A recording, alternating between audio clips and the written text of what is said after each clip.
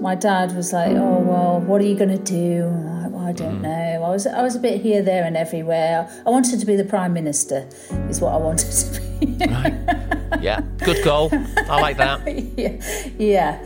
In an East Midlands town, a career in technology starts with a college course. And then when I walked in and there's no other women on the course, I found that quite a daunting place to be. Coming up, from the only woman in a computer science class to CEO of a multinational cloud company. Hi, I'm Sean McGinty, and this is Digital Awakenings, stories about people and business. Digital Awakenings might sound a rather grand way of expressing a momentary realisation or a slow, gradual mental reckoning that the world around you is changing. You might not know exactly what to do about it, but you know that you and your company need to act. Fast or slow, it's like you've woken up to a whole new world. So to my guest, they say if you want something doing, then you should ask a busy person. And this is what I felt supremely guilty of doing on the day I recorded episode 2 of Digital Awakenings. You're about to meet Vicky Critchley, who's the relatively new CEO of Bamboom Cloud, a company that was spun out of CPIT earlier this year. They do exactly what they say on their tin.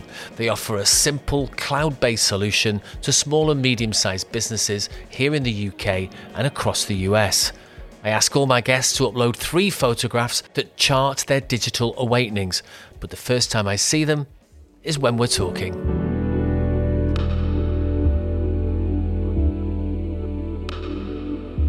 I don't think I really had a digital awakening until I was older.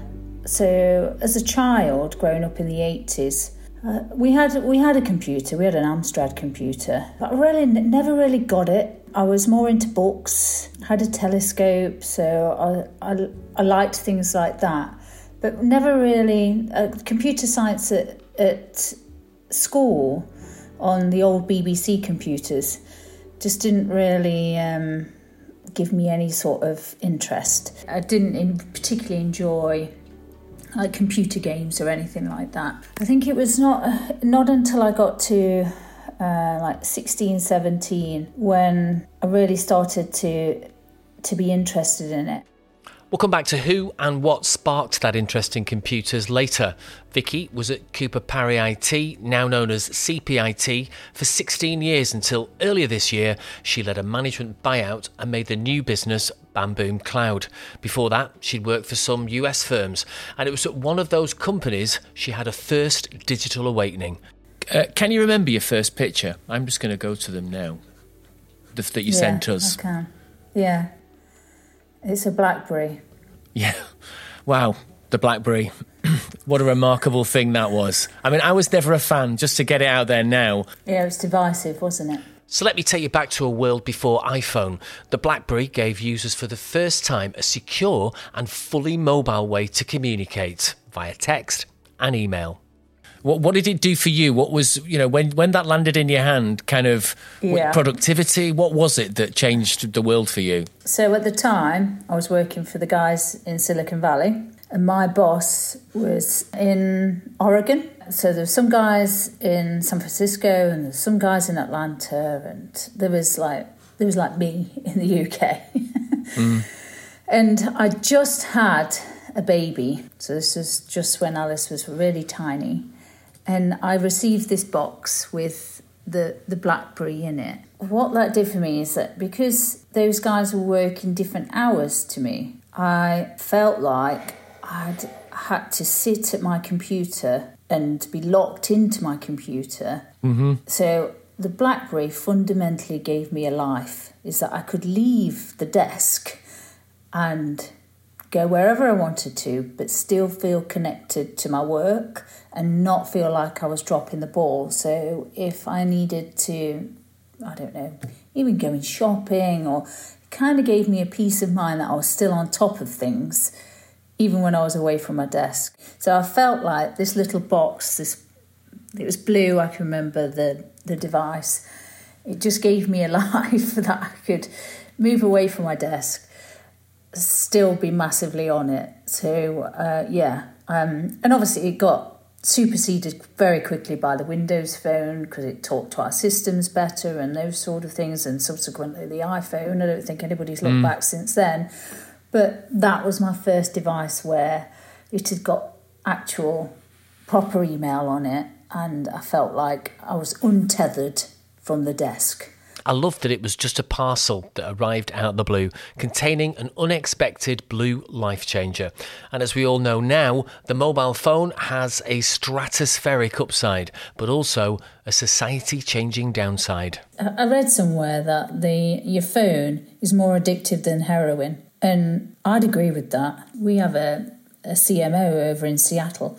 She was telling me about an app that her daughter's got, where it's trying to reduce your screen time. So you grow things on this app. It's like a game. Your trees die in the app if you use your phone too much. But while your phone's idle, they'll grow. And I think that's such a great idea to gamify the coming off the constant thinking that you need to be on. So my BlackBerry was I suppose the first introduction to that heroin of being always connected.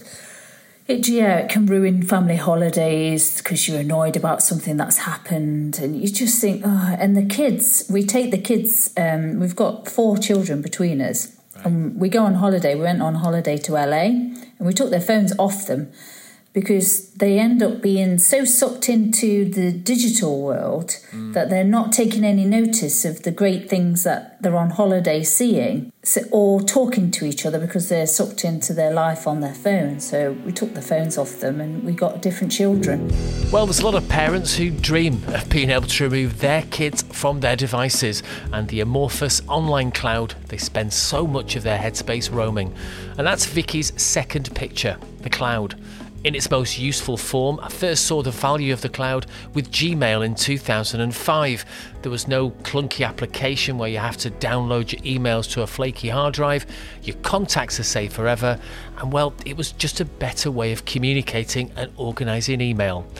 But for distributed companies like CPIT, in a pre-cloud world, there were enormous challenges just getting emails to work. We had something crazy like 16 Exchange servers, so 16 different email servers in the business servicing different offices. They were just a nightmare to either get everyone to talk to each other across different locations. So we knew that the cloud was the answer, and we went on to a very early Office 365 product. Can't even remember what it was called now.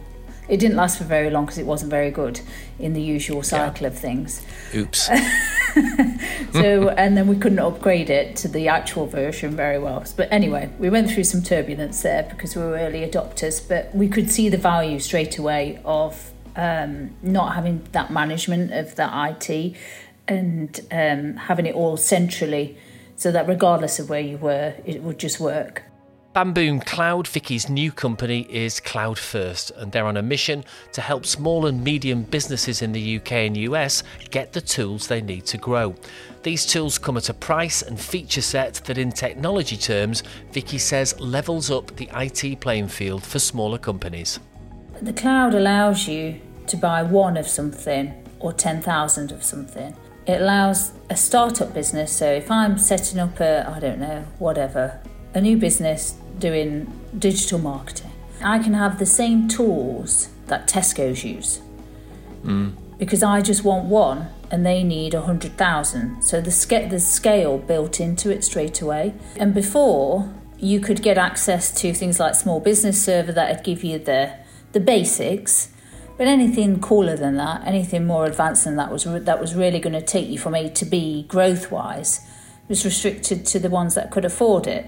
The cloud is more inclusive. It allows you to just bite off what you want to bite off, rather than having to think about, have I got £20,000 for a license? Well, it was literally that £20,000 possible hole in cash flow that in the mid-90s caused me to take my own company in a totally different direction. Using Linux and a customer management system we had to design and build ourselves. Thankfully, those days are over. It's just a different ball game now, where you can get access to making everyone's life a bit easier for very low costs, and that means that it's a lot more inclusive. And what we do as a business is package all of that up so that it's nice and easy for our customers to understand. We want it to be as simple as, like, if you go into McDonald's and you're choosing things off the board, then you go in and you say, I want a Big Mac and a chicken sandwich and a Coca-Cola, and then it comes out the other end and you wait for your food.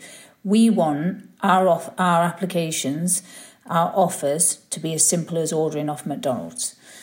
And the only way we can do that is to have the backing of the cloud tech behind us, because we know that a customer can just buy 1 or 2 or 20 or 100 of something, but it's completely flexible. We're not saying hand over large sums of money related to a application. We take, say, 40% profit of that, because it just makes it one step out of reach of the small business. But cloud puts it all in small businesses' pocket, and they can use it to however they want. It just means that the world's changed and the little guy has a chance. It's really interesting you say that. In my role as an advisor, when I speak to small and medium-sized businesses, and I'm not being derogatory when I say it, but I come across a lot of really good companies, great products. Actually, the sales channels are really good, but I call them sort of boomer companies, They don't see that world that you're talking about. How impactful is it on companies like that are good companies doing well, but they're really not using the productivity tools and the sales channels? Huge, because it just makes everyone a lot more efficient. You're taking away the inefficiencies in working and giving people... It's like sending a joiner out to work with some blunt tools and a drill that doesn't work, and give him some good tools and he'll do that job twice as quick. And it's the same concept with tools that you use in the business world for tapping on your computer or making your customers happy, or it's exactly the same concept. It's just better things to make your business go faster. Let's come on to Teams, because one of your pictures that you kindly sent me, my experience of Teams hasn't been massive, but I do understand the absolute revolution that Microsoft has gone through over the last 10 years and reshaped what they are as a company. And actually, at the end of it, from, in my humble opinion, some kind of ropey products that were too expensive, they've got products that actually I just, even though part of me doesn't want to, I buy now every month, and I'm giving them money every month because they do what I want. I guess Teams itself, it can be a little bit opaque to some people. It can be quite difficult to understand exactly what it is and does. How do you simplify that for a company that just wants to make widgets or whatever? I think the companies who don't know what it does inside is because it does a lot. And I don't think Microsoft does a very good job of telling people that. But for me, the reason why Teams is on there is as a business during COVID, obviously we were in an office. We set up a US business in March last year, which was seen as not very good timing at the time. Amazing. What a year you've had. But let's go on, carry on. But, so we established our business February last year. So we've first become incorporated in the US. We'd got our first guy and we'd got our first hire, like our first person to do the work. And we met her in March. She had to go home quickly because of lockdown. Since then, we've hired 11 more people in the US. And I've never met these people in my life. But Teams, and everyone's obviously been working from home, Teams has fundamentally ran our business. So because it's not just... So what we're using now, so we're using Zoom to do video conferencing. What Teams is the video conference is probably about 5% of what it does. But what it does, it moves your life out of spending too much time in email and receiving too many emails and being overwhelmed with the amount of stuff in your inbox into a lot more structured format where you have everything in the one place.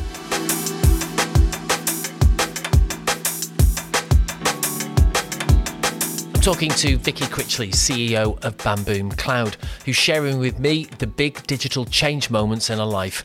Let's go back to how she got into the world of business tech. As a youngster, she liked telescopes and reading, not showing any real interest in the standard issue Amstrad computer that was in her childhood home. But then a person close to her intervened. I think it was not until I got to 16, 17 when I really started to be interested in it. And it was actually my father.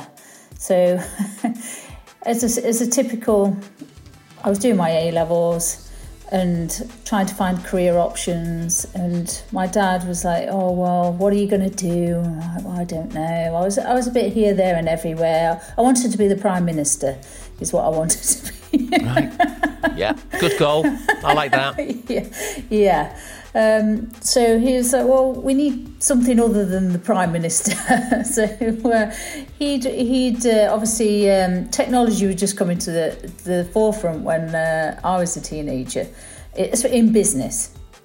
So he said, why don't we go to and have a look at some courses that are like a computer science and see if you'd like that. So so I kind of got talked into it, I suppose. And but yeah, I really enjoyed it. It was just something different, something that I never thought I'd enjoy, but I really did enjoy it, especially like the business side of things, like databases and communications and all the things that I could really do quite easily. So it wasn't until my father was my guiding light to a career in technology. Vicky's dad thought about his daughter getting into technology because he'd seen some articles in his newspaper and because he simply thought she'd be good at it. He still sends her clippings on subjects that he thinks will be the next big thing. And I tell everyone this, that it was purely by accident and purely on my dad's advice is to go into IT. And it's a bit daunting when I first started because obviously when you apply for things, you don't understand who you're going to be working with. And then when I walked in and there's no other women on the course, I found that quite a daunting place to be. But you kind of get used to it and you have to find some commonality with other people, and we got on famously, so it was absolutely fine. So sure, it was a bit daunting at first, but Vicky didn't let her being the only woman in a class of men distract her from her goal. Through this course, Vicky got into 3D modelling and some other geeky stuff. She'd worked with code at college and decided that being a developer certainly wasn't for her. But at the end of the course, she got help from her tutors to get an interview for a tech support job. When I walked in, they'd opened up a PC, because obviously as tech support, you're fixing PCs and Macs as your daily job. But we'd learnt about systems and databases and programming, like I said, and all of that. But I'd never looked inside. So I'd never been one of those people that like put together their own computer. Some of the guys on the course, like they were doing this all the time. They were buying bits off and then making their own makeshift PCs and cranking them up, putting extra memory in them and all sorts of things like that. But I never did anything like that. So when I got to my interview, they'd got the lid off a PC and I had to tell them what all the components were. So what a motherboard was, what a hard disk was, what the memory was. I completely blagged it. I thought, well, that looks like a hard disk. That kind of looks like a motherboard. So I just made it up, got them all right. So they thought I'd been inside a computer before, which I'd never been inside a computer. So I got the job. And it wasn't just me as a woman tech support. inside in my first job either. So that was reassuring that they were hiring women into the same role as me. Vicky's daughter is 18 as I record this podcast, but when she was a toddler, the now Bamboom Cloud CEO was working for a tech company in Silicon Valley and searching for a way to balance a career and children. I left there and was looking for a role that would allow me to be a mom as well as work, because my job with the US company meant a lot of travel. So I was constantly on planes, and so I just had a bit of a rethink about what I needed to do. So I took a massive pay drop to start at Cooper Barry, but I thought it was the best thing to do after having a baby. As a young woman, she wanted to be Prime Minister. Then she entered an industry at a time when women were scarce. She juggled babies and Blackberries, and now is an ally for women. But after her experience of spinning out a new transatlantic company just as a pandemic struck, I asked her if she thought the changes we've all experienced in business could work out better for women in the workplace. I did a blog on International Women's Day that I think there's been a lot of bad things. Obviously, people have died and people have been... The mental health issues of what we've been through will be long-standing. But I think there has been some benefits. We've learned how to work in a new way. And we've learned how to work flexibly. So some of the girls in my team, some of the women have got children, been homeschooling. They've still worked, but worked when they can work. I think having a more understanding business world, a more flexible business world, will mean that more women can fit their responsibilities of being a mother and work and make it work for them. I think that you're always, if you work for an employer who's not flexible, you're torn between, like, am I being a great mother and am I doing the best I can? And you've kind of got mummy guilt all the time, regardless of what you do. I hope that when the world goes back to normal, that the flexibility stays and that women feel that they can do both and excel at both. So be a great parent and also excel at work. I don't see any reason why they can't do that. It's a mind shift change by employers to not clock watch and not do 9 to 5. Most jobs don't need 9 to 5. You should focus on the outcomes, not what they're doing, tapping on a computer all day. I mean, they may be sitting there 9 till 5, but no outcome at the end of it. If they're smashing their outcomes, then who cares what hours they're working, or do they want to start earlier, do things later? I really don't care. All I care about is the output. But I hope that other employers will carry on that flexibility post-COVID. Outcomes. Such an important thing to remember when you're thinking about changing the way your business works, whether it's improving the productivity of your people or the effectiveness of your digital campaigns. It's all about the outcomes and how you measure them. Thanks to you for listening. Also thanks to Vicky Critchley from Bamboom Cloud for telling us her digital awakenings. When I'm not making this podcast, I enable small and medium-sized businesses to seize digital opportunities around them. Go to bentley-mcginty.co.uk to find out more. And the music throughout this podcast is made by the remarkable band from Lancashire in the UK, Northling. There's a link in the show notes. Follow Digital Awakenings wherever you get your podcast and go to digitalawakenings.co.uk or email me, sean@digitalawakenings.co.uk. This podcast comes out on the first and third Sunday of every month, so I'll see you in 2 weeks.